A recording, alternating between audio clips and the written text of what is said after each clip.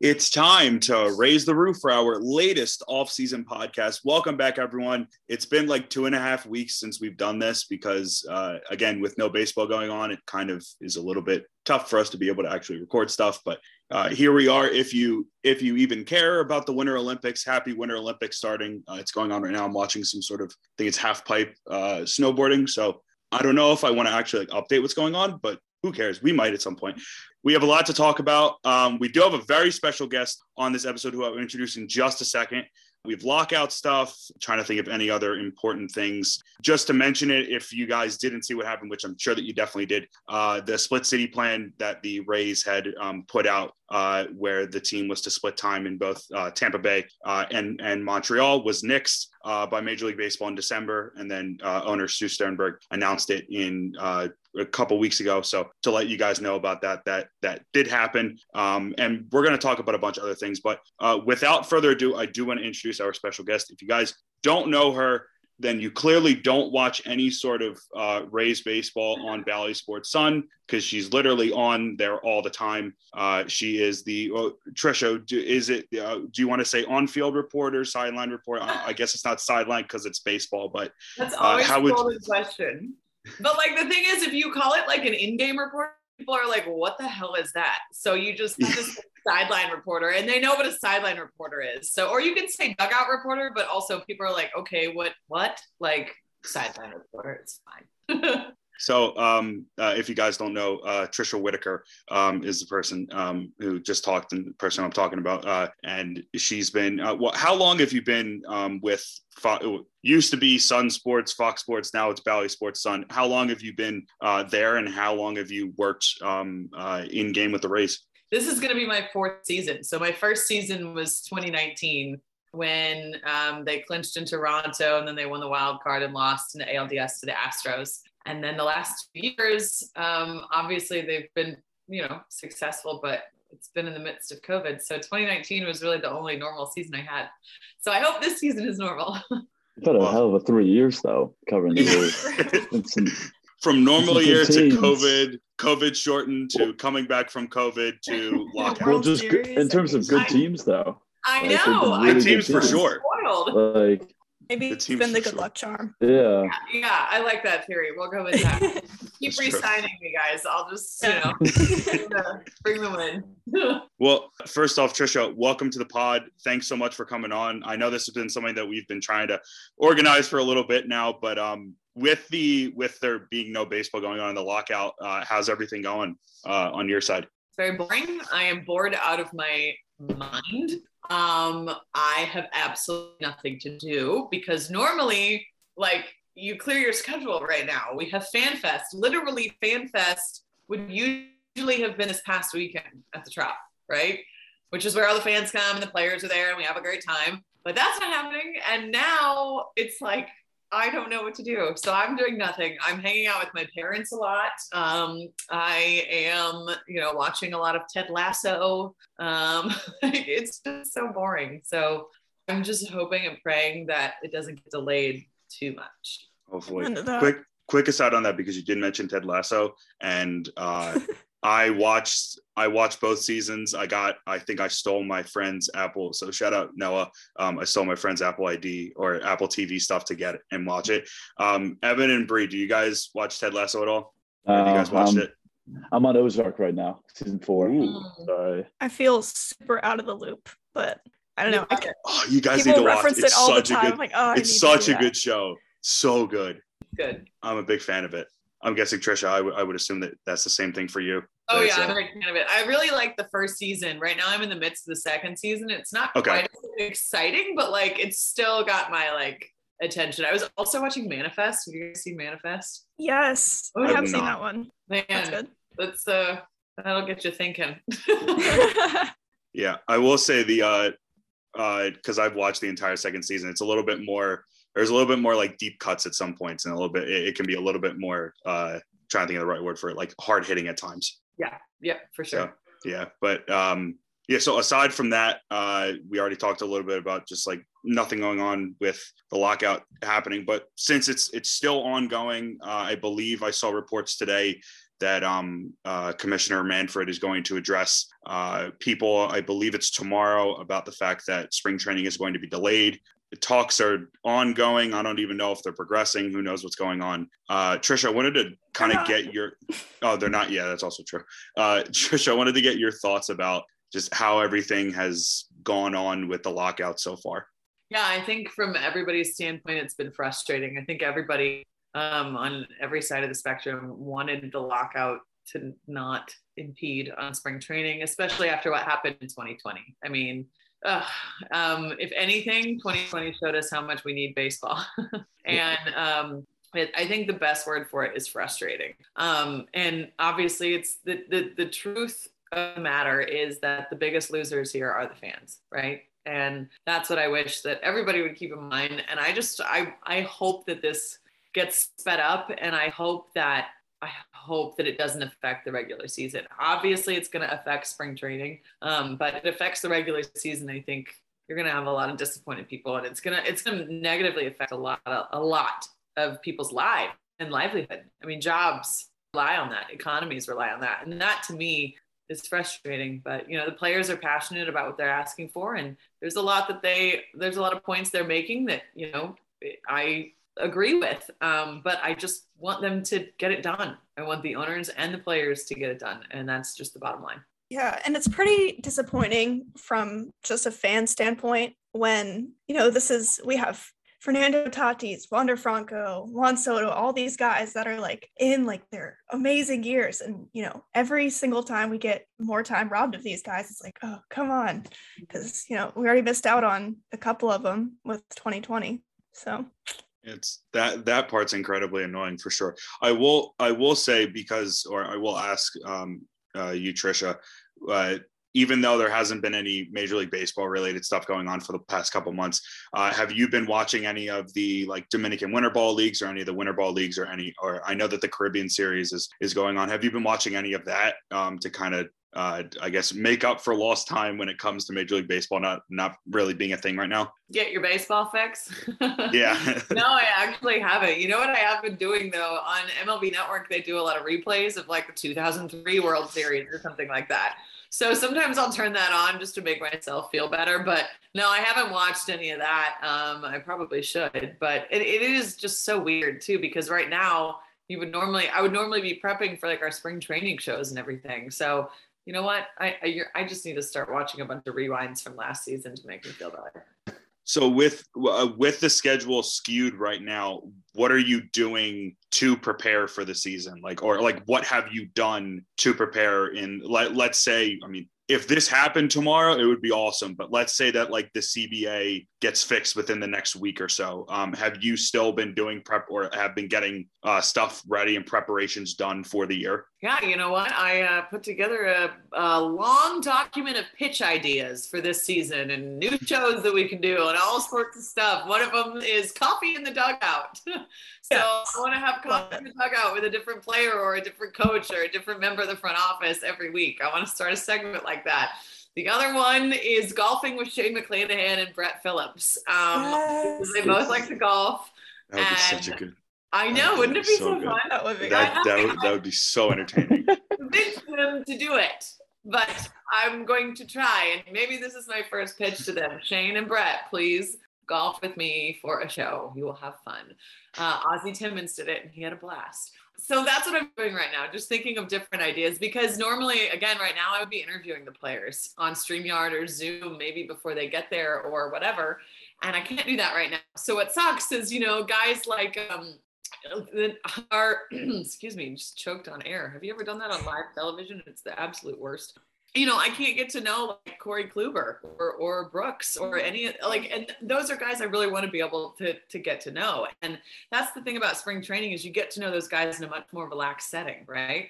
And that's what worries me about it being shortened, is that it's going to affect, I don't know, that just the chemistry of the whole shebang. And that's what sucks. I miss everybody. Spring training is so much fun because it's just fun. You're just hanging out, you're talking, you're getting to know each other, and I miss it. So I hope it's not going to be too affected. Yeah, was it your idea to do the Korean food with Joy? I would love to claim that idea, but I gotta credit my fearless producer for that. he calls me and he goes, "Do you want to eat Korean food with G-Man Choi?" And I was like, "Hell yeah, I do. Sign me up. Let's do it." And I was like, awesome. what if we just had him choose like a menu from his favorite Korean restaurant in town, you know, and we'll just order it. So they delivered all this food to the Trop, and we set it up in like a buffet style so that he could, you know, just show. And then what I really wanted to do a cooking show with him where he showed me, you know, how he cooked all of his favorite Korean dishes. Yeah. But because of COVID, we weren't allowed to do that at the time. Maybe this season he'll do it, but it was soon. Yeah, because he's always cooking on his Instagram story. So. Yep, he is. And honestly, I don't know. I felt like I learned a lot about his culture and I love that. I love learning about the players' cultures because, you know, they're here and they don't always have people necessarily to share that with or talk to about that stuff. And so I don't know. I love it. It was so fun. That was definitely a very enjoyable segment. So along with, so I know that you're unable to talk to the guys in the major league roster. Does that also trickle down to the minor league guys?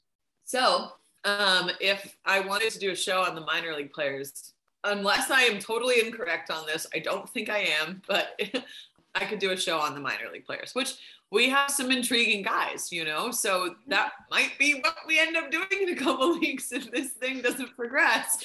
I'm going to be down in Port Charlotte, you know, which is fine. I love those guys. A lot of them were, you know, with us for a short time last year, and that would be really fun. But yes, I am allowed to talk to them, I believe. Unless I have not read the print right. Okay, so then it's just the guys in the major league roster that are untouchable as 40 of right man now. roster. 40 men. Yeah. Mm-hmm. Yeah. Dang. Cannot do shows on them right now. So yeah, that sucks. If you do end up doing minor leaguers, I highly recommend Cole Cox and Nick Schnell. They are hilarious together. Their podcast, oh my gosh, it's so good. Okay, so we might be talking to them this week. Really? Okay, well, if you talk to Nick, fun fact, Nick is from Indianapolis, and I am from here, and I'm in Indiana right now. And when I was working in Indianapolis, I did a whole story and a huge interview with him about him being named the Gatorade Player of the Year in Indiana. And then that year, he gets drafted by the Rays. And then a few months later, I got hired by the Rays. And we were like, what in the world are the odds of that happening? So when Nick makes it to the big leagues, I'm going to be like so ecstatic just because it's just a crazy full circle story. So I'm glad you brought that up. He's so funny. Love those two. I'm gonna have to watch that podcast. I haven't seen that. Oh my gosh, it's so funny. They're really good. They have them and their friend that like produces on there. Wow. Very funny. It's a bunch of minor league stories. They have other minor leaguers on that they've been like friends with in college or what. It's really good. I gotta get on that. And they're really funny on social media. I think because Cole went to Georgia, in and around the time that Georgia was in the Natty, I think he went to, what was it? He went to Zaxby's or something like that. And then Zaxby's responded to a tweet that he had of him eating Zaxby's out of like a pickup truck or something. No, there was was something like that. There was a commercial during the national championship this year, and like Georgia, I don't know if they were like losing. I blocked that game from my memory as a Florida fan, but he was watching the game, and this Zaxby's commercial came on of this guy riding a buffalo wing to some song. I don't know. And Cole Cox said that really motivated the team. And then he started tweeting at Zaxby's and doing little commercial thing of his own creation. He's a character. I love it. I love it. That is incredible. So I wanted to ask, since you have had the opportunity to interview and talk to a lot of guys with the Rays over the past 3 years, who would you say have been some of your favorite players to talk to, or just favorite quotes that you've gotten from different guys and that kind of stuff? Like, which players, I guess, for you stand out as players that you can go to where you know that you're going to get a good quote from them anytime that they're talking to you? Not just a good quote, but honesty, right? You can never expect a guy to I guess sometimes you can, but most of the time you can't expect a guy to say something, and that's not my role, that's not my job, right? To get them to say something horribly controversial. That would never be what I'm trying to do as the Rays reporter. But if I'm gonna hey, I need a good interview today, and I need it on this topic, and somebody who's educated and who's good at talking on camera, it would either be there's three of them: Tyler Glasnow, Brett Phillips, or Kevin Kiermaier. And when Willy Adames was here, he also was one. And when Tommy Pham was here, he was also a good one, because Tommy's going to tell you what he thinks. Yes.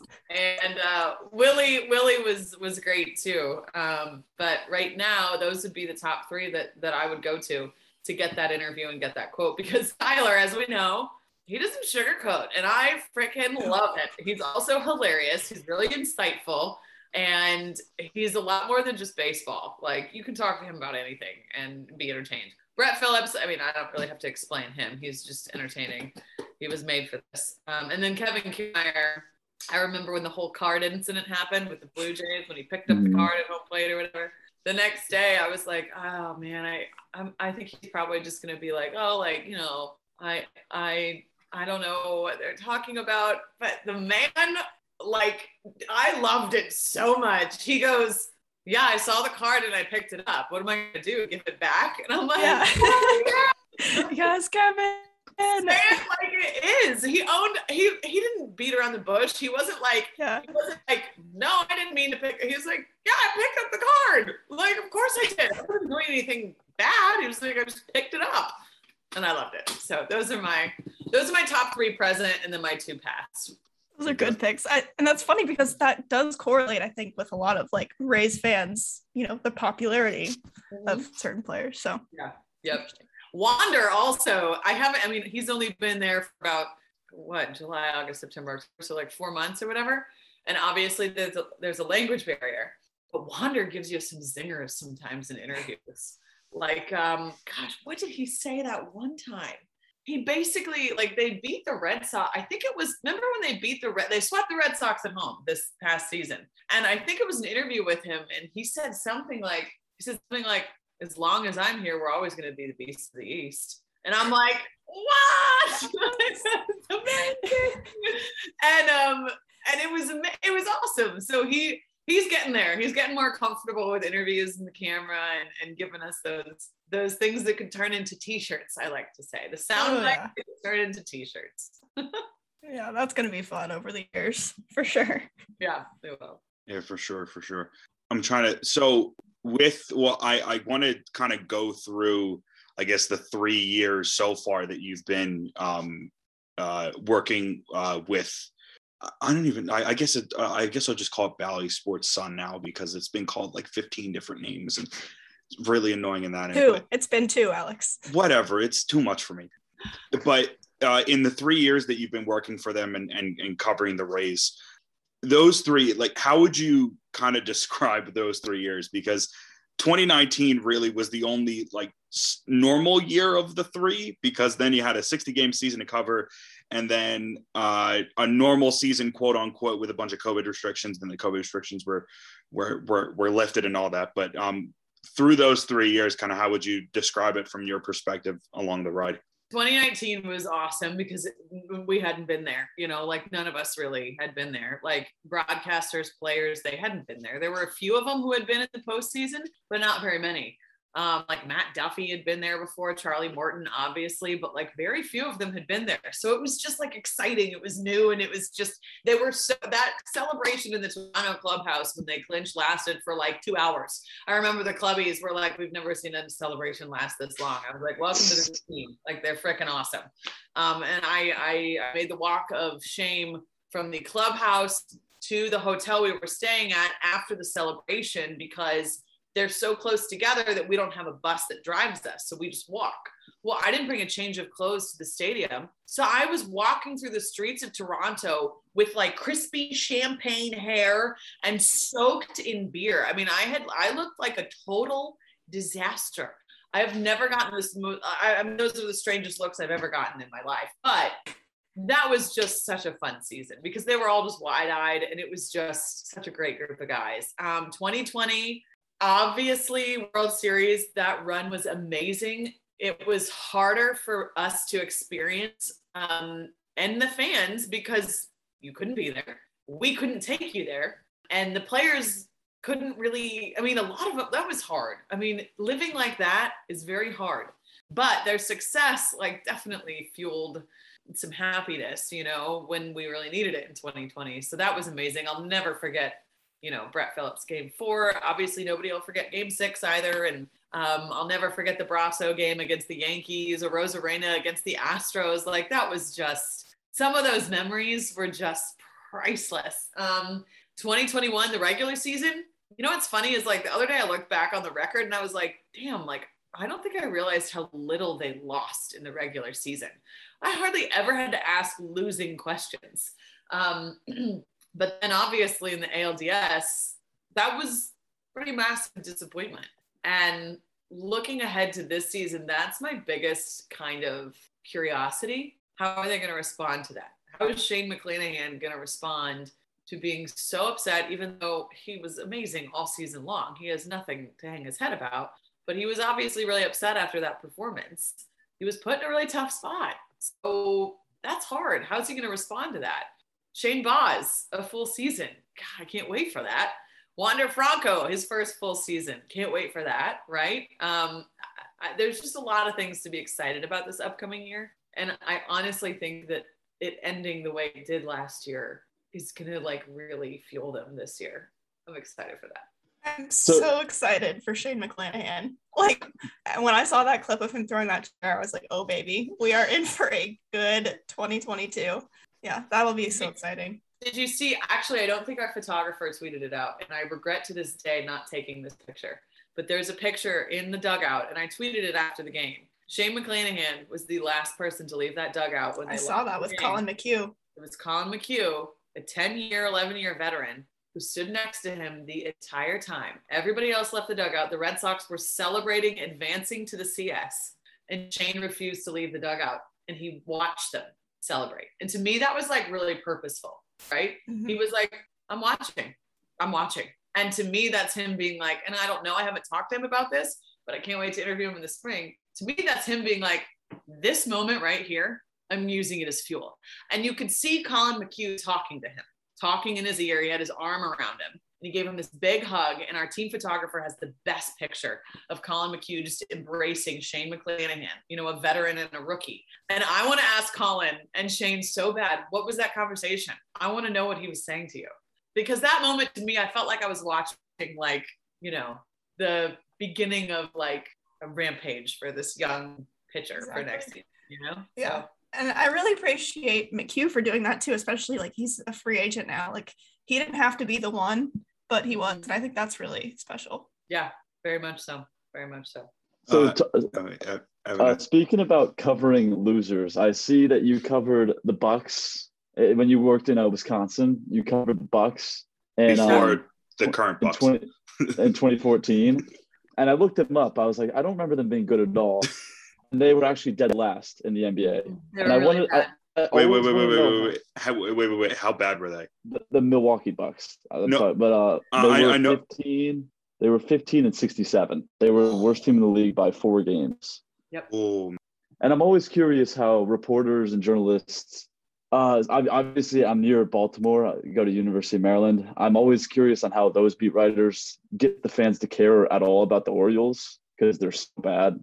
In your experience, how did you, like, get the fans to care about the Milwaukee Bucks when they were so bad? So I didn't really cover the Bucks that much when I was in Green Bay. I did cover their last game of the season that year, and I remember interviewing JJ Redick, and he was, like, really honest about, like, the season, and it was awesome. Like, he didn't sugarcoat. It was amazing. But otherwise, I really didn't cover them that much, but I have covered losing teams before. When I was in college, I covered Indiana football, and they went 1-11.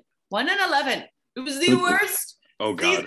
Ever. Who'd they beat? It was it wasn't a Big Ten team. It was like some, like, Western Kentucky or Eastern Kentucky or something like that. It's horrible. I don't know how. So one of my friends, she used to be a sideline reporter for the Orioles. And I remember asking her, what in the world do you talk about your team? Yeah. But it's so atrociously bad. What do you talk about? And she's like, well, the thing is, she's like, a lot of times they've got all these young guys coming up. So we have a lot of debuts. I'm like, yeah, well, everybody loves a good debut story, you know?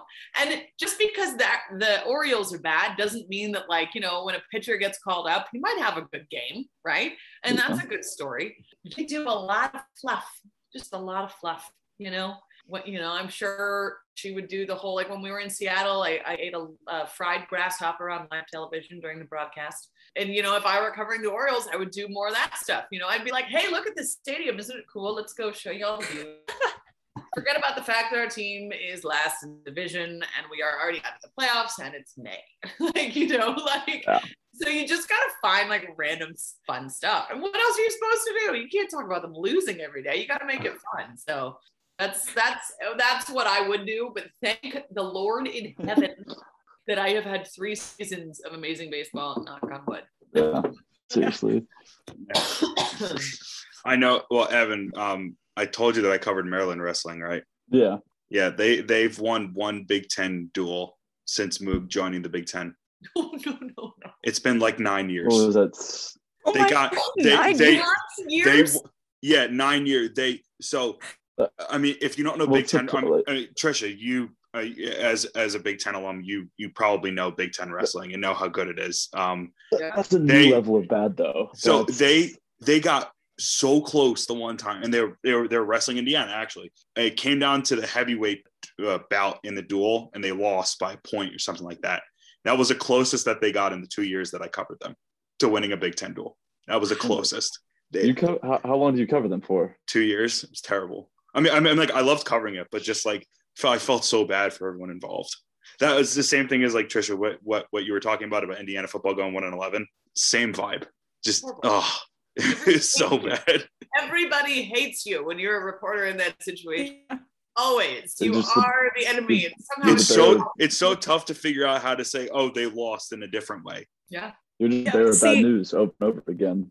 I could never do that. I would feel so bad if I even watching player interviews when they're upset, I'm like, oh, this is terrible. If I were asking those questions, I would feel so bad. Like, so remember I mentioned Tommy Pham a second ago? Oh, yeah. Do you guys remember in 2019 when he said he was going to murder the opposing pitcher on live television? Wait, he said that? I don't remember this. Oh, my God. Who? He was in an interview with me. It was a walk-off. He walked off in the 10th inning. I'll send it to you. And he walked it off in the 10th inning. And it was when, do you remember, like, against the O's? Because I think it was. Was it on like Memorial Day or Labor Day? It might have been. I don't know. I kind of remember that. September, I think. Do you remember? Not that you should remember this, because this is like, I'm not trying to sound like self-involved or whatever, but like, remember when G-Man Choi poured the big Gatorade thing on me? And I was totally soaked on live television, and it was just like this whole thing. And then they put the Titanic theme song to it, and it exploded. And it was on Sports Center and all this stuff. But so it was that interview. And I said, Tommy, take me through your approach in that situation in the 10th inning. I don't even remember what the situation was. He looked at me, and then he looked at the camera, and he goes, first pitch, he threw it at my head, and I wanted to kill him. I'm glad we won. I was like, oh my God. Holy crap. Did you just say that you would have murdered the opposing pitcher had we not won the game? That's on the level of the, what was it, Nick Castellanos earlier this year when he had the fan talk for him. Oh my God, that was so funny. That's like on that same level of absurdity. That was so that's just the Tommy Pham one scarier. I love that. And baseball needs more of that. They need, not everything Tommy Pham did, they need more of, I wouldn't say. But that type of like, that type of personality, and just like, I'm going to tell you what I think, right? Like, say it, dude. Like, don't give me that basic nonsense. I don't want to hear that. Tell me what you felt in the moment. And I remember another time, Tommy, he got picked off at first against the Red Sox, and they lost the game. Do you guys remember that? Yes, I remember that one. He got picked off a lot. That's true. But this one was to lose the game, right? So he got picked off to lose the game. And I went to the clubhouse, and I'm like, oh, dear Lord Jesus in heaven, this interview to not go terribly. I hope he doesn't want to kill me. And Tommy and I had a good relationship. So like, it wasn't like he would never do anything to me, but like, you know, when an athlete is really upset, you're like, oh God. So like, he's sitting there. He has his chair turned around facing me and the rest of the media as if he was like, come talk to me. Like, come on, let's go. Let's do it. I lost the game. I'm going to own up to it. And so like, I walk up to him first. I'm like, Tommy, can we talk to you? He stands right up and he's like, yeah, you can. And I'm like, okay, let's do it. And so I was just like, the best thing I can say in that situation is just something generic, because you never want to put words in a situation like that. So I just go, Tommy, what was your vision when you got picked off at first? And I'm not going to cuss, but you'll know it. He goes, it's plain and simple. I effed up. He said it on live television. So it didn't air because we dumped out of it. He goes, I effed up. I effed up, and we effing lost the game because I effed up. Straight in the camera and said that. And I'm like, ah! My producer, do not air this interview. Do not air this interview. It was honestly phenomenal, and I wish we could have aired it and just like bleeped it out. Yeah. If a guy has something to say, let him say it. Like, it's not my job to like not let him say it. So I don't even I got on that topic, but there you go. What's your follow-up question after something like that? Like I think actually right after he said that, Mark Topkin jumped in, and Tommy didn't take kindly to the second question. Oh no. He said, and it wasn't anything Topkin said, I don't think, but like Tommy goes, I think I said what I needed to say in the first answer. And we were like, he's not wrong. I would say. No, but there is a follow-up question to like, okay, like, I know you messed up, but like, how did you miss that? Like, how were you so absent-minded that you were so far away from first base that you couldn't get back in time, right? What was going through your head? Did you just have a brain fart? Did you think they weren't going to, try to pick you off? What was it? But I miss Tommy fan. I miss that part of it. Some of his antics I don't miss all the time, and I tell him that to his face. Like, I don't care. I like him. But some of the stuff, I'm like, all right, let's just calm down. But yeah.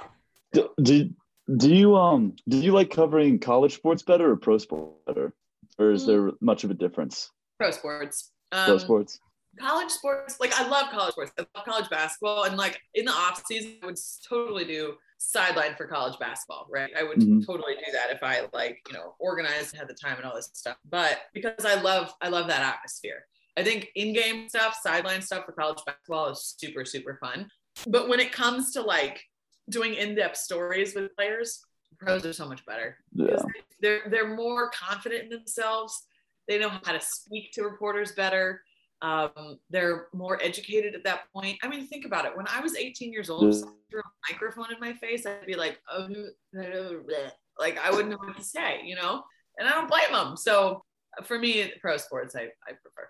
That's hilarious, because I forget what year it was, but our high school team won state for baseball one year. And the star pitcher, he ended up being drafted by the Jays, and he's one of their top prospects now. But they interviewed him, and it was just like all-time terrible interview. Like, he had nothing to say, and he went like yee at the end or something. It was just, we watched it in one of our classes we had with him, and he was just like, oh no.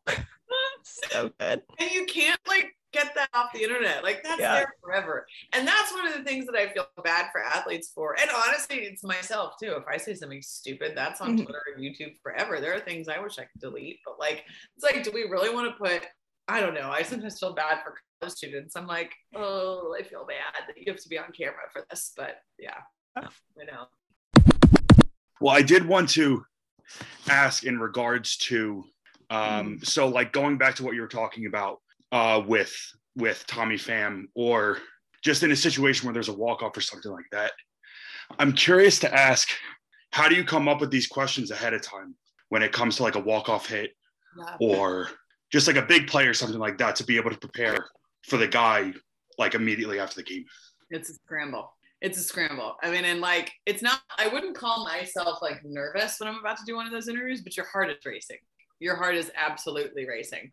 And in that situation, basically my best friend is my notebook in that situation. When you see me doing sideline interviews, my people make me for it. You will always see me holding my notebook, right? Because no matter how good you are at your job, we are all human, right? And in a walk-off situation, I'm sitting with my pen. This is the mascara, but I'm sitting there with my pen, and I'm like, all right, Brett Phillips, he's up now. In this game, he was 0 for 3. against this pitcher. He's had a little bit of success, blah, blah, blah, blah, blah, right? So I just write those two things down. If it doesn't hit the walk-off, cross it out. I'm done with it. Leaves my brain. If he does hit the walk-off, I've already got the information that I need right there, because like your brain has to move real fast in those situations. Yeah. If you don't have it organized at least a little, it's not going to be good. But luckily with a walk-off interview, it's so emotion based, right? So like with Brett Phillips, if he like hit a walk-off or whatever, I've been called 900 times. If he hits a walk-off, the first thing I'm asking him is like, you know, it's a basic question to take me through your mentality, stepping up to what's going through your head. That's what we want to know, right? And then we can go into like a game question, like, hey, you know, you were 0 for 4 against, you were 0 for 4 all game, and then you deliver in the biggest situation. Did you make an adjustment? Or about how, if he's faced that pitcher before and had success, you know, like let's say it's Garrett Cole or something, and be like, hey, you've had success against Garrett Cole in the past. How much did that help you in this situation, right? So you just like gotta write things down and remember it, I guess I would say. And don't forget to like in the moment too, right? Fans don't want to hear all this technical stuff. They want to hear in the moment. So has your trusty notebook ever been destroyed by Gatorade? Absolutely. G-Man Choi absolutely destroyed my notebook. And then the Brett Phillips walk-off too, my notebook got destroyed this past year when he hit that walk-off and airplaned around the field. That got destroyed, but that's okay. I love it. I want more destroyed notebooks this year. There you go. I was so I also wanted to ask, because of the fact that you just started working for the Rays a few years ago, how did you end up in St. Pete? What was your I guess like what was your career timeline to get here? And then also like how did the opportunity arise for you to find that available position open to be able to cover the Rays? Yeah, so I found out about it just through word of mouth, honestly. I was in local news for 7 years. So I covered the Packers in Green Bay for 2 years for the local ABC. For 4 years, I worked with the local Fox and CBS in Indianapolis, covering Colts, Pacers, IndyCar racing, college basketball, college football, all that stuff. And in my 4th year, I was out dinner with my friend. Her name's Taylor Tannenbaum. And she's one of my best friends to this day. She's from Florida, actually. And she was like, hey, I actually heard my friend Michelle is leaving her job at the Rays. And I was like, oh, really? Like she got a new job. And she's like, yeah, check it out. And I was like, yeah, I should. Like, I've always wanted this type of job. This is the type of job I always wanted. A lot of people are like, where are you going to go next? And I'm like, hold on, time out, stop it. Like, for the first time in my career, the grass is not greener. Like, I like this job. Like, I'm not looking to leave every day or something, you know? And so I interviewed for it. It took a couple months of interviews and phone interviews and Skype interviews and audition and everything. And then they had to approve me and all this stuff. And then I got the job and I just love it. I love it. You're going to have to pry it from my cold, dead hands. How much did you know about the Rays before you took the job? Did you know much? Not much. Not even gonna lie to you. Not a whole lot. I'm not surprised. Not many people do that aren't affiliated with them. So, but I learned quick. I mean, you obviously, everybody knows about like the Devil Rays and stuff like that, right? Mm-hmm. And like Evan Longoria and all that stuff. But no, didn't know a whole lot about the Rays. But that's okay. Like you learn quickly. And like my job wasn't to be like a Rays historian. It was to get to the team now. Obviously, I have to talk about things that happened in the past, like whenever the big Evan Longoria game comes around every year or whatever. What was it, like the 10-year anniversary during 2020 or something? Last year. Last year was last year. Yeah, last year was last year. You know, you have to know about those things. And now I do, but then I didn't. So you just learn, and that's okay. As long as you're comfortable with learning and you can get to know the team now, you're good. And this might be a stupid question, but for nationally televised games, obviously the Rays don't have a whole lot of them. What does Bally Sports do? Like, do you guys still go to the stadium that day? Like, what do you guys do for that? Even if the game, so this past year, it was Sunday. We were on Sunday Night Baseball on ESPN. I went to the game with my dad. Nice. I loved it. It was so much fun. We had a blast. And yeah, I go to the game. Like, I'm a weirdo. Like a lot of like some of my coworkers are like, why are you going to work on your day off. I'm like, hold on. I don't have to work. I get to sit in the stands and have a beer like a normal fan with my dad, like, because he wants to come too. Like, yeah. It sounds like a better version of the Disney college program. I'm not going to lie. It sounds like what? It sounds like a better version of the Disney college program. Yeah. Where it's like, yeah. Come on. Is that not true? Instead of, being worked to death. Baseball. I told you, my Wi-Fi's terrible. I can't do anything about it. Yeah, no, I mean, I still go to the game. I still watch the game. Even when I'm like, I get one home series off a month just so that we don't get burned out, because it is a long season. So they give us one home series off a month. And honestly, most of the time I've still got the game on. I'm probably not paying attention, as much as I would, but I've got the game on or I've got the app open and I'm checking in. I can't be out of the loop completely. Gotcha. But you guys don't cover it all though. For not televised game. Okay. No, we don't. Gotcha. We don't. I mean, we'll talk about it the next day, obviously, if we do it the next day, but we don't. In the season though, we do post game shows on Bally. When they were in Boston, we did post game shows. It was like half an hour long post game show. Gotcha. So we still do that in postseason, but not when it's regular season and it's a nationally televised game. Gotcha. Makes sense. What's it like going back and forth between St. Pete and Indiana? Like, I've never seen snow, but just watching your Instagram stories, I'm like, oh my God. Like, you've never seen snow? No, I know. I was just talking about that. Yeah, we were talking about this before you joined us. They thought I was kidding. I'm from North Carolina. I've seen a lot of snow in my day, but that's so funny. You should go to a road game or something where there's probably gonna be snow. Like Chicago. Yeah, I went to New York in December, but it wasn't snowing, so I was like, well, oh, shoot. Yeah, it's literally, how they say Florida thins out your blood and you can't handle the cold anymore. I thought that was total BS. It's literally so true. I haven't been warm for 5 months. It's terrible. I can't, but I love, I teach here at the Indiana University Media School, and my parents are here, and for 7 months out of the year, I don't see them at all. So I want to come home, and see them and stuff like that. So there's direct flights every single day from Tampa to Indianapolis. It's only 2 hours. It's not a big deal. So, and I was actually born in Florida, and I have family over in West Palm. So I'm over there a lot. So honestly, they're kind of both my home. I wanted to ask a little bit more about the stuff that you're doing at IU, since I know that you're a proud alum there, and now you're back teaching at the media school. Or is it media school? Is it journalism school? How do they call it? Media school at IU? Okay. So how has that been like? How did you, was that something where you reached out to them to see if you could become some sort of adjunct professor, or was it something where they reached out to you? Yeah, so they reached out to me 5 years ago when I was in Indianapolis. They wanted to start an adjunct instructor program, basically, where they had people who were actively in the industry teaching. And so they asked me to do it, and I was like, heck yeah, I'll do it. I love teaching, I love students, and I'm really passionate about it. I'm like a proud mom with my students. I'm so annoying on Twitter and Instagram. I don't know why people still follow me, but I'm like, look at my student, they're so amazing. But I can't help it because they just work so hard. But yeah, so I teach.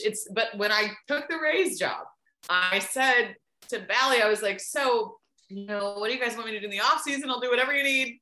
And they were like, why? What do you want to do? And I was like, I was kind of hoping I could still teach in the second 8-week part of the fall semester at IU. And they were like, okay, sure. And I was like, woohoo! So I teach, I told IU, I was like, I can only do it if it starts after the World Series.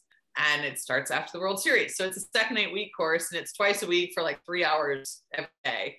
And it's just a blast. I love it. I made them do Rays highlights this year when they were anchoring all the time. Yes. So now you have a large group of IU students who know a whole lot about the Tampa Bay Rays. There we go. Hey, there's no baseball team there, so hopefully they just become Rays fans. Yeah, there we go. Seems like the two Big Ten, even though there is a giant rivalry between IU and Purdue, there seems to be some sort of a connection between that and the Rays now, because Evan and Bree, I don't know if you guys saw Purdue men's basketball's Twitter. I didn't like that. Shout out to Kevin Kiermaier. I was like, wait, what the hell is going on? I didn't like that tweet. Sorry, Kevin. That was So against Michigan, strange. so Wait, what did they say? I didn't see it. No, it was just like a photo of Kevin at like a recent game, and it was like shout out to Kevin, and they like tagged him. it was against Kevin Michigan, and I- so wasn't a You big what? fan of that picture. I grew up a Michigan fan, so Oh, and yeah. that game he was at was this past Saturday against Michigan where Purdue won. So I was like, Kevin, I love you. but Pain. this- Purdue's really good. So one of the first days on the job for me in March, I walk into the clubhouse and KK knew that I was an IU grad and we grew up in Wilmington. And he had his whole freaking locker decorated with Purdue gear. And he's like wearing the sweatpants. And all of a sudden I hear him go, Trish. And I'm like, what? And I walk over, he's like, what do you think of my locker? And I'm like, you're a jerk. Oh my god. March. And Purdue was in the tournament, and of course IU wasn't because they sucked back then. And not back then, it was not long ago. But I was just like, oh my word. And so we go back and forth all the time about it. It's That's great. awesome. Yeah. Speaking about like alums and baseball players, does Brendan Lau ever talk about Maryland that you hear of? No. He does. Thank God. Yeah. Especially when he plays in Baltimore all the time. He does, too, or- yeah. I've done this story a couple times about him and his wife. One of their first dates was at an Orioles game. And there's a really sweet picture of them at the game. And then they took a picture at Camden Yards, like now that he's a professional, and they put it side by side, and it's pretty cool. You know, he talks about the Terps all the time. Thank And God. did a whole like story about it too, like a whole Raise All Access just about him at Maryland, because his wife Madison was like just a baller softball player at Maryland too. So like his story of meeting Madison is really funny because Brandon's a little bit shy, and he at first like didn't talk to Madison. He didn't know that Madison like liked her. He tells the story way better, and he told it on camera. And he was like, yeah, I didn't talk to her at first, but then my friends were all like, man, she likes you. Like, just ask her out. And so he did, and now it's history. Oh, but, yeah, it's funny. They met at Maryland, so it's it holds a special place in their heart. Yeah, I love the connection there. It's so convenient that it just so happens to be that I'm a Rays fan and Bila went to Maryland. It's just the perfect combination. I have my mics in, so I'm all set. Yes, you do. And he's back. Yes. He's back. Okay. Mike Zunino was good. He is so good. He's a player. I love him so Is much. he really? Probably, actually. He's great. He probably is. He's such a family man too. Like his wife on Instagram posting about their kids and it just melts your heart. Like and he's him just such a good guy. And him at the All-Star game too with his family, like the pictures they took. So cute. Oh, it's just the best. I did an interview with him when they when they won the AL East, and he was holding his son in the interview, and his son's like grabbing the mic and like saying, Daddy, what are you saying? Why are you talking? What are you saying? It was so cute. So cute. Another question, like, so with the Rays, like, obviously they trade a lot. So how do you have to deal with kind of like developing these relationships with the players, knowing that they might be gone in like the next day, especially if it's before the trade deadline? Like, I know that's kind of a sad question, I guess, but how do you go about developing those relationships when you know they might be here the next series? It's a good question because it happens all the time. And it sucks because like in baseball, you you get to know everybody. Like I know a lot of their grandparents, their aunts, their cousins, their best friends. Like Tyler Glasnow's family, one of my favorite families on planet Earth. His parents, I call them like my road parents. Like whenever I'm on the road, they're always there, and it's just like they're the best. And you do like get attached, and you try not to get too attached because it is your job to report on the players, but you still have to form those relationships. And like at the end of the day, like it's not just about forming a relationship to like have a good working relationship. It's forming relationships because you're a human being.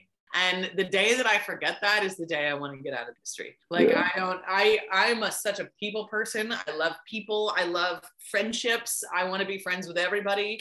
And for me, it kind of just comes naturally. Like, I don't care if, I'm never going to need something from that person. Like, that doesn't matter to me. You're a part of my life because I see you every day and you're a part of the Rays. And so you form those relationships. And when they leave, it's sad. Like when Willy Adames got traded. I was going to bring him up. I felt like he was pretty, I mean, his personality was great for TV, especially. So I was going to mention him.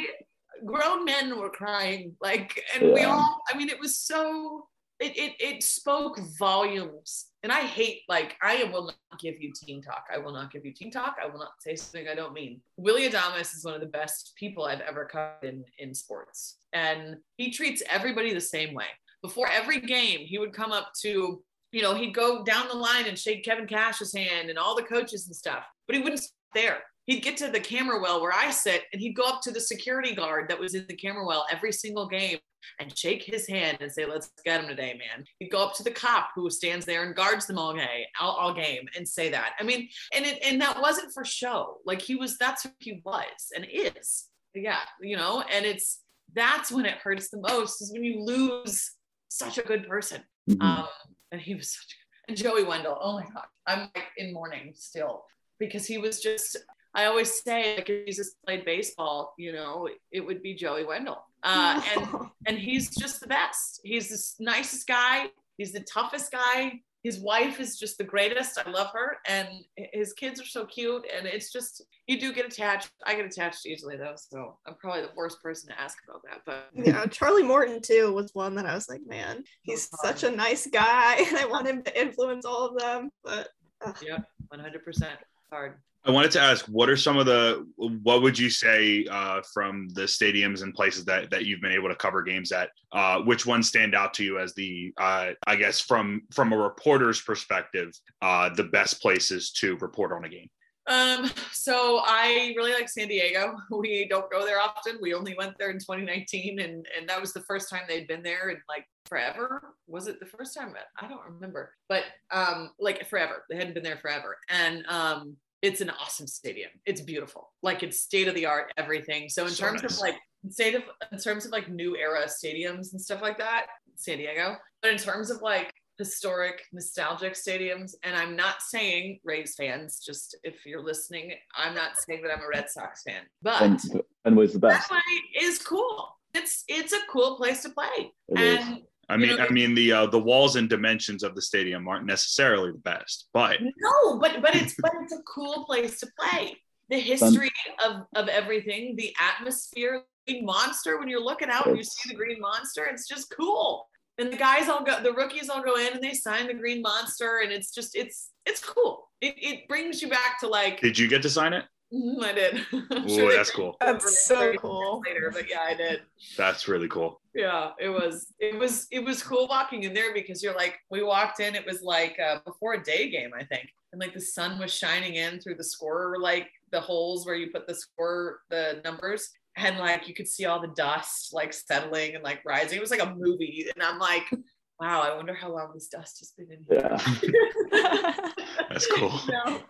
So yeah. My older brother is also a Rays fan, and he lives in Southie in Boston. And I go up there like once a year to go to like 2 or 3 games if there's a 3-game set there. And yeah, Fenway, I don't know if it's like the nostalgic aspect or like the good memories I've had there, but that stadium's awesome. I love it. Camden Yards is still nicer. It's just they kind of ruined it by changing the dimensions. Camden Yards is cool. I like Camden Yards a lot. Camden Yards is not, yeah. Wait, can we discuss this? Because I don't think we've discussed this yet. The fact that Camden Yards decided to change the dimensions in left field. I don't like it personally. I didn't even hear about that. I didn't even hear about that either. Yeah. They're moving the left field fence back. Mm-hmm. Really? It's like going from I think it was like the 28th deepest part. There were like certain they talked about like different parts of the left field area being like I guess being extended and how far they were. One was going from like the 28th deepest to the deepest. So they really went hard when it came to trying to change it. It looks really strange. It was the 28th deepest. I think it was like straightaway left field was like the 28th deepest straightaway left field in baseball, and then they changed it from the 28th deepest to the deepest. They went hard. I missed that happening. When did that happen? How did I miss that happening? They've been working on it. They said that. They've already put out like renderings and things, and they're already working on it right now. It's just it looks weird because they're not pushing the bullpen back.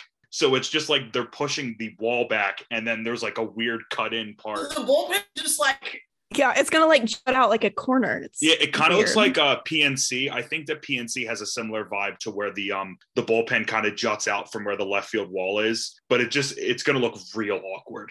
That sounds awkward. Yeah. Yeah, but I looked. I don't know how I feel about it. Someone did a diagram about John Means, the home runs he gave up, and I think it would have he would have given up like 10 less home runs, 10 fewer home runs with the way the fence is now. Wait, what about Paul Fry? Where's listen, his stuff I at? hate Paul Fry slander. I love Paul Fry and I want I him on know, the but it's Rays. just so bad because bad. the Rays were the only team that he had trouble with last year. All Rays fans, I mean, he's my favorite player. He was so bad against us. Okay. I loved him. But see, that's the thing. He's actually a good pitcher. Awesome. He was just terrible against us, which Hey, is weird. kind of like the So bad. Rays with the Mariners. Yeah, I don't exactly. I don't care what he does against other teams. As long as he gives us runs, I'll take it. No, and listen, if he was on the Rays, his only weakness would be eliminated. So I'm just saying, if I were Eric Neander, I'm getting Paul Fry. Eric, If you can't beat him, join him. there you go. Yeah. It's I'm kind sure of he'd true. rather be with the Rays. Probably. Yeah. Are there of the stadiums that how many stadiums haven't you been to yet?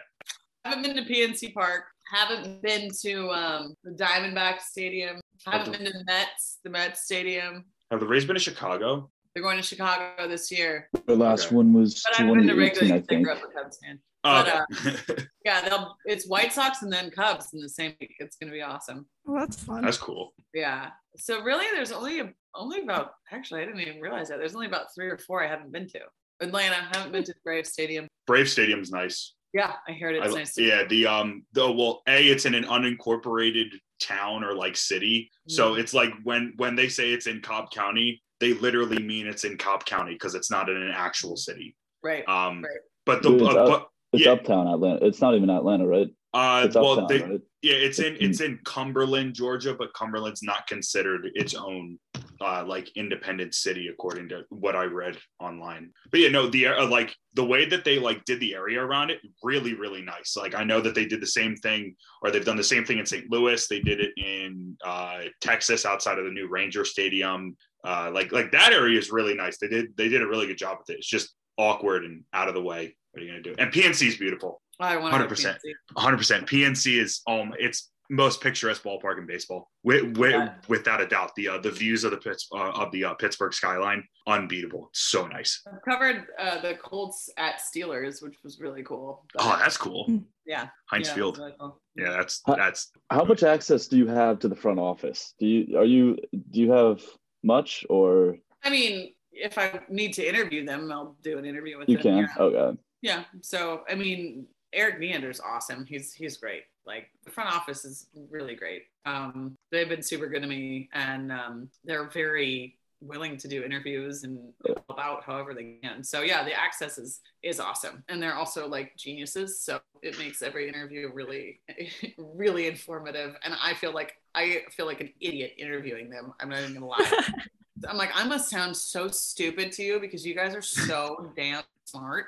And I'm just like, how did you do this? How did you know? How did you figure this out? They're just like, wow, you don't know anything. And I'm like, well, I don't know what you know. So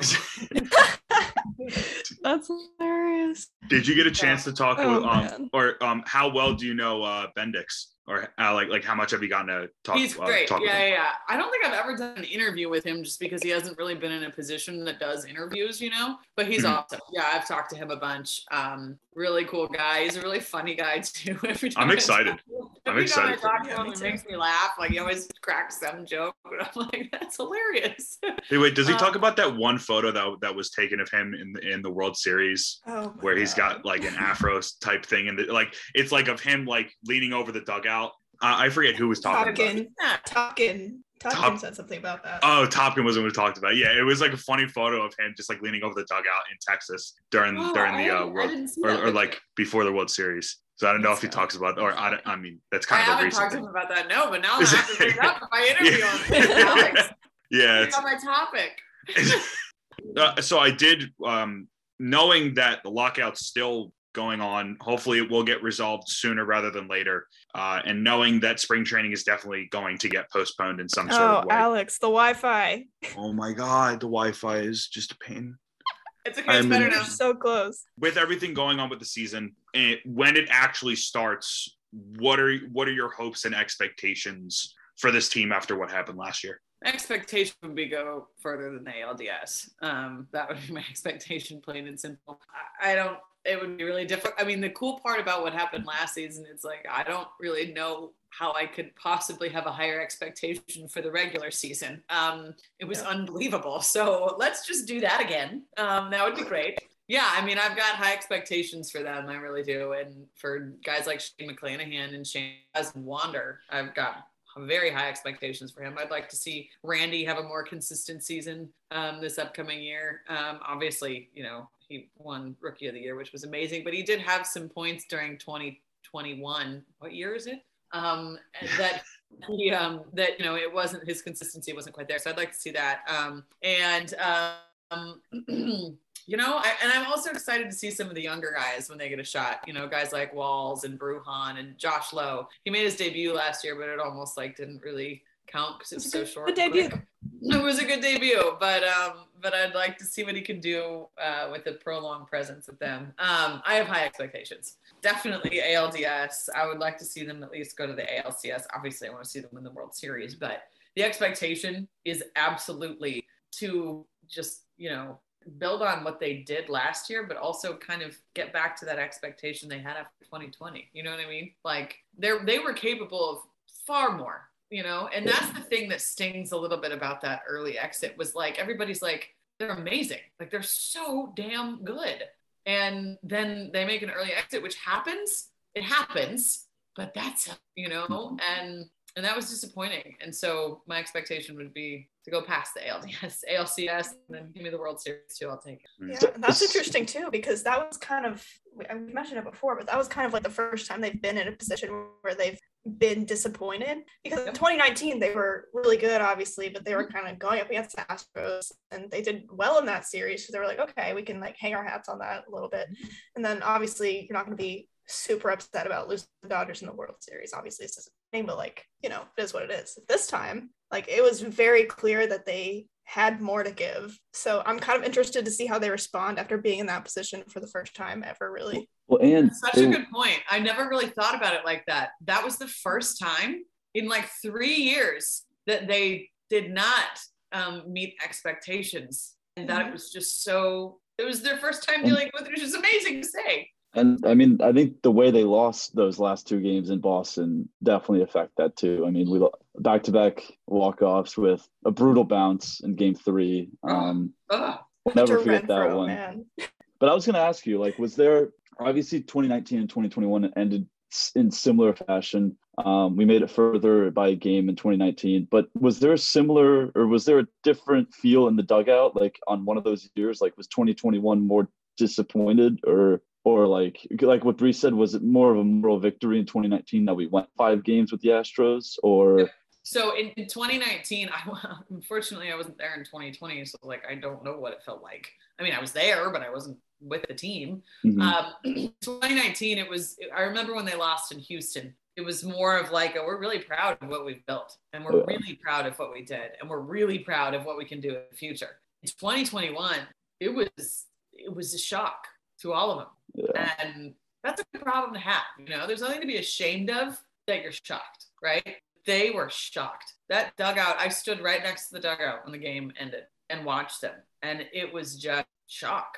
And it was major disappointment on their faces, which it should be. I like that's what they felt, because that means they had such high expectations of themselves. And that means that this season, you better watch out. Those guys are still upset about that. And hopefully that's what fuels them. But it was sad. I mean, there was a lot of grief. Sounds like a strong word, but there was just a lot of grief, and shock. I mean, nobody thought they were going to lose in the ALDS. They just didn't. And it's not that they were underestimating the Red Sox at all. Not at all. But they had so much confidence in themselves, and they had every reason. And I mean, I think the way they lost, obviously the bounce happened, but the way they lost both games and the fact that they came back from multiple runs in both those games, they looked horrible. Don't get me wrong, for the first 6 innings of both of those games. They couldn't do anything. I think Meadows had a 2-run home run the first inning in game 3, and that was literally about it for the first 7 innings. And the same thing in game 4 is that they didn't score a run until maybe the 5th or 6th inning, and they were down 5-0. And it was, I think that definitely hurts even more, is because they were down 5-0. They came all the way back. Wander was incredible in that game. And then unfortunately we couldn't get especially after Kevin threw out. I don't know who he threw out at third base. I remember watching him. Yeah. He threw out somebody at that third base for the 3rd out, and I was like, okay, there's no way we're losing this game. And then you're thinking October Randy, right? Yeah, exactly. And then just couldn't get anything going. And it was just unfortunate. I think we were still the better team than the Red Sox, but Kike became the best hitter of all time in that series too. So. And Hunter Renfroe was just a side. Is he? How is he as a person? Like, is he approachable? Yeah, he's that's what makes it more annoying. Very annoying. He's a really nice guy. Yeah, it's so annoying. He's a really nice guy. I want to really dislike them when they dismantle, a team in one season. I really I don't want to like you, but he's really cool, and his wife is awesome. There is truly such thing as Southern hospitality, and you can feel it when you talk with him. I luckily got to interview him because I was doing the college summer ball team that he was on for a few years is like just outside of UMD. So I interviewed him for one of the articles there, and he was talking about, because he was with a host mom for a few years, and he was singing her praises about just how great she was when he was there. And you can tell from something like that he's just a really, really wholesome, nice guy. Very much. Just talk about something like that. It's just really annoying what happened afterwards and what happened with the Rays. So it's so annoying. I only have one more question. I don't know if you guys have any more after mine, but Trisha, what would you say are some of your favorite moments so far while you've been with the Rays? Clinching in 2019 in Toronto, winning the wild card in Oakland, Brasso game against the Yankees and Aroldis Chapman, Arozarena against the Astros, also the Brasso game when he went out and hit 2 home runs after they nearly killed him. 2021, what was the game in Boston? Was it in Boston when they were down, or was it? Was that like down? the 13-12 game or whatever? On Labor Day? On Labor Day? Yeah, that game was wild. Meadows hit the inside the park home run. Yes, hit the inside the park home run. Frankie did something. Cruz hit a single in the Frankie Mejia was when they were tied in the top of the 9th, and he hit the base, and Renfroe he like messed up on the I was at that game. Yeah, that was awesome. And then I went to the next game where we lost 20-9, but whatever. I also remember the grand slam against the Blue Jays. Remember that? Yes, that was one of my favorites. And then I know that we lost this game. I don't play. I know they lost this game. But Franco's debut, the 3-run home run, I'll never forget that. It was just like, the savior of baseball had gotten to the stadium, and he hits a 3-run home run, and the place just absolutely explodes. Mm-hmm. It was awesome. And it was awesome just because you're like, this dude, he's the future, Arozarena's inside the park home run. Arozarena when he stole home, game 1 against the Red Sox. That atmosphere I'll never ever. I mean, obviously we know what happened after, but regardless, when he stole home, I literally thought that the Trop was going to crumble because it was so loud. Awesome. What about Luplo's grand slam? How did you feel about after that happened? It was awesome. I would just wish that they could have won. I wish it meant something. Because I'm like, this is it. They've won the game. Of all people, Jordan Luplo would never have guessed that he would be the hero, and then he wasn't. But he tried his best. I also have one last question, but how was, this is on a sadder note, how was the clubhouse? Obviously, it didn't really matter because we went on to win 100 games, but that series in Chicago when Glasnow partially tore his UCL, and then the Rays went on, I think, a 7-game losing streak. How did walked off 3 times. Yeah. in Seattle. Freaking Seattle. How like did that Glasnow injury affect that 7-game losing streak, do you think? Or Oh, there was a curse. okay. There was a curse hanging over the team for 7 games. I believe in curses. This was a curse. That was the most frustrating series I've ever watched, I think. I had to host the pre and post game show. And I was like, they're never going to allow me to host.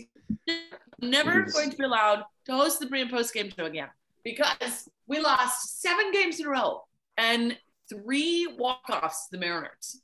And I wasn't there because we still weren't allowed to travel in 2021. But that I've never experienced something like that. It was almost ominous. But it was almost like, okay, this isn't normal, so we're going to be okay. You know what I mean? Yeah. You were like, this isn't normal. There's some sort of ominous thing hanging over this team right now after Glass got hurt. It's going to be okay. You know? There was a feeling, though, that it was like, I feel like Rays been up like 9-0 in one of those games in Seattle, and I still have been like, they're going to lose this game. Like, I don't know what it was about it. There was that really weird feeling that no matter what they did, they were going to lose. Oh, right. Totally. Because the Mariners have our number for whatever reason. Didn't the Mariners come to the Trop and we still only won like 1 out of 3 or something? Yeah, I think so. It's crazy. We never play well in Seattle, though. That's something that, I mean, I don't know what it is about Seattle. I swear we always lose. We always lose the series there. But and we talked about that on the pre and post game show for that series. And the most bizarre thing is we're putting up this graphic and I'm like, how do you explain this? They're totally different teams for the last 10 years. There's not a single person who's, it doesn't make any sense. It's just like a curse or something. I don't know. It's weird. Maybe the time, I don't know. Time difference hurts, maybe. I don't know. But we do well in other fine in like we do well in like Anaheim and stuff, but Seattle. Do you remember what else happened in Seattle in 2019? The final game of the series? What was it? Yarborough? That game. Yeah. Oh, man. 9th inning. 1 out left, right? Hey, we won that game, though. We won. Yeah, I think they did. They won. Yeah, they pulled him. But they pulled him, and it felt like we lost because the players were so upset. And Cash pulled him with 1 out left or something.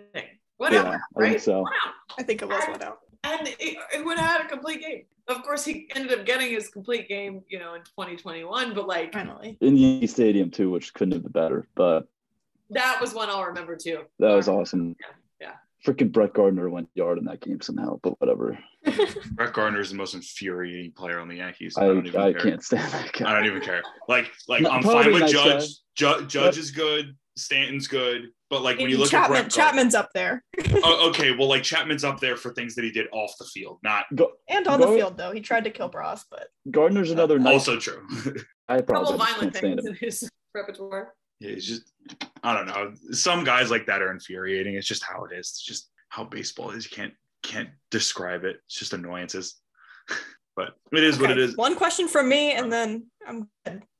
Bree's good. I'm Last not the question. journalism student here, but these two are. So do you have any teacherly wisdom for them? Thank you. I missed the first part of that. What did you say? I was never a journalism student, but these two were. So do you have any teacherly wisdom for them? Oh, they were. Okay, I didn't know that. Still Well, am. I still am. I was not a journalism student. I was a communications student. But I did a lot of stuff in college, like with the Pacers, all sorts of stuff. So, I mean, I don't like going to school for journalism is awesome, but it doesn't mean you can't do this. Like Alana Rizzo of the Dodgers, she didn't know she wanted to like do this until like she was like much later in her career, and she just decided to learn, and she did, and now she's like the best to ever do it. So my advice to you would be to do things like this, like do interviews, and like when you're asking questions, just ask them. Be confident in asking them, because like I follow you on Twitter and you have some really great tweets. You're hilarious. And it's clear you like know baseball, so I would say just be confident in that, and I think you're doing great. Yeah. Is that it? Are we all good with the questions? All right. Well, with that being said, Trisha, thank you so much for coming on the pod. We do want to make sure that, because we do this with every guest, we want to make sure that you have the ability to plug all of your socials and all of that stuff so that people can follow you, especially now with all the off-season stuff going on. So where can people follow you at on social media? Twitter and Instagram. It's just at Trisha Whitaker. Nothing fancy. All right. Well, Trisha, again, thank you so much for coming on. We really appreciate it. And for everyone listening, this pretty much wraps up this latest episode of Raise the Roof. Thank you guys so much for all the support that you guys have given us. Again, we're sorry about the slight delay with everything, but we really appreciate it. If you guys want to follow all that we're doing, Raise the Roof TV on social media, raisetherooftv.com. We're going to get our website fixed, so don't worry about that for the time being. We have our Twitch back up, Raise the Roof Twitch, so follow that. And then all of our podcasts, continue to follow them as you guys have been doing. So with that being said, thank you guys so much for listening. And as always, raise up. Raise up.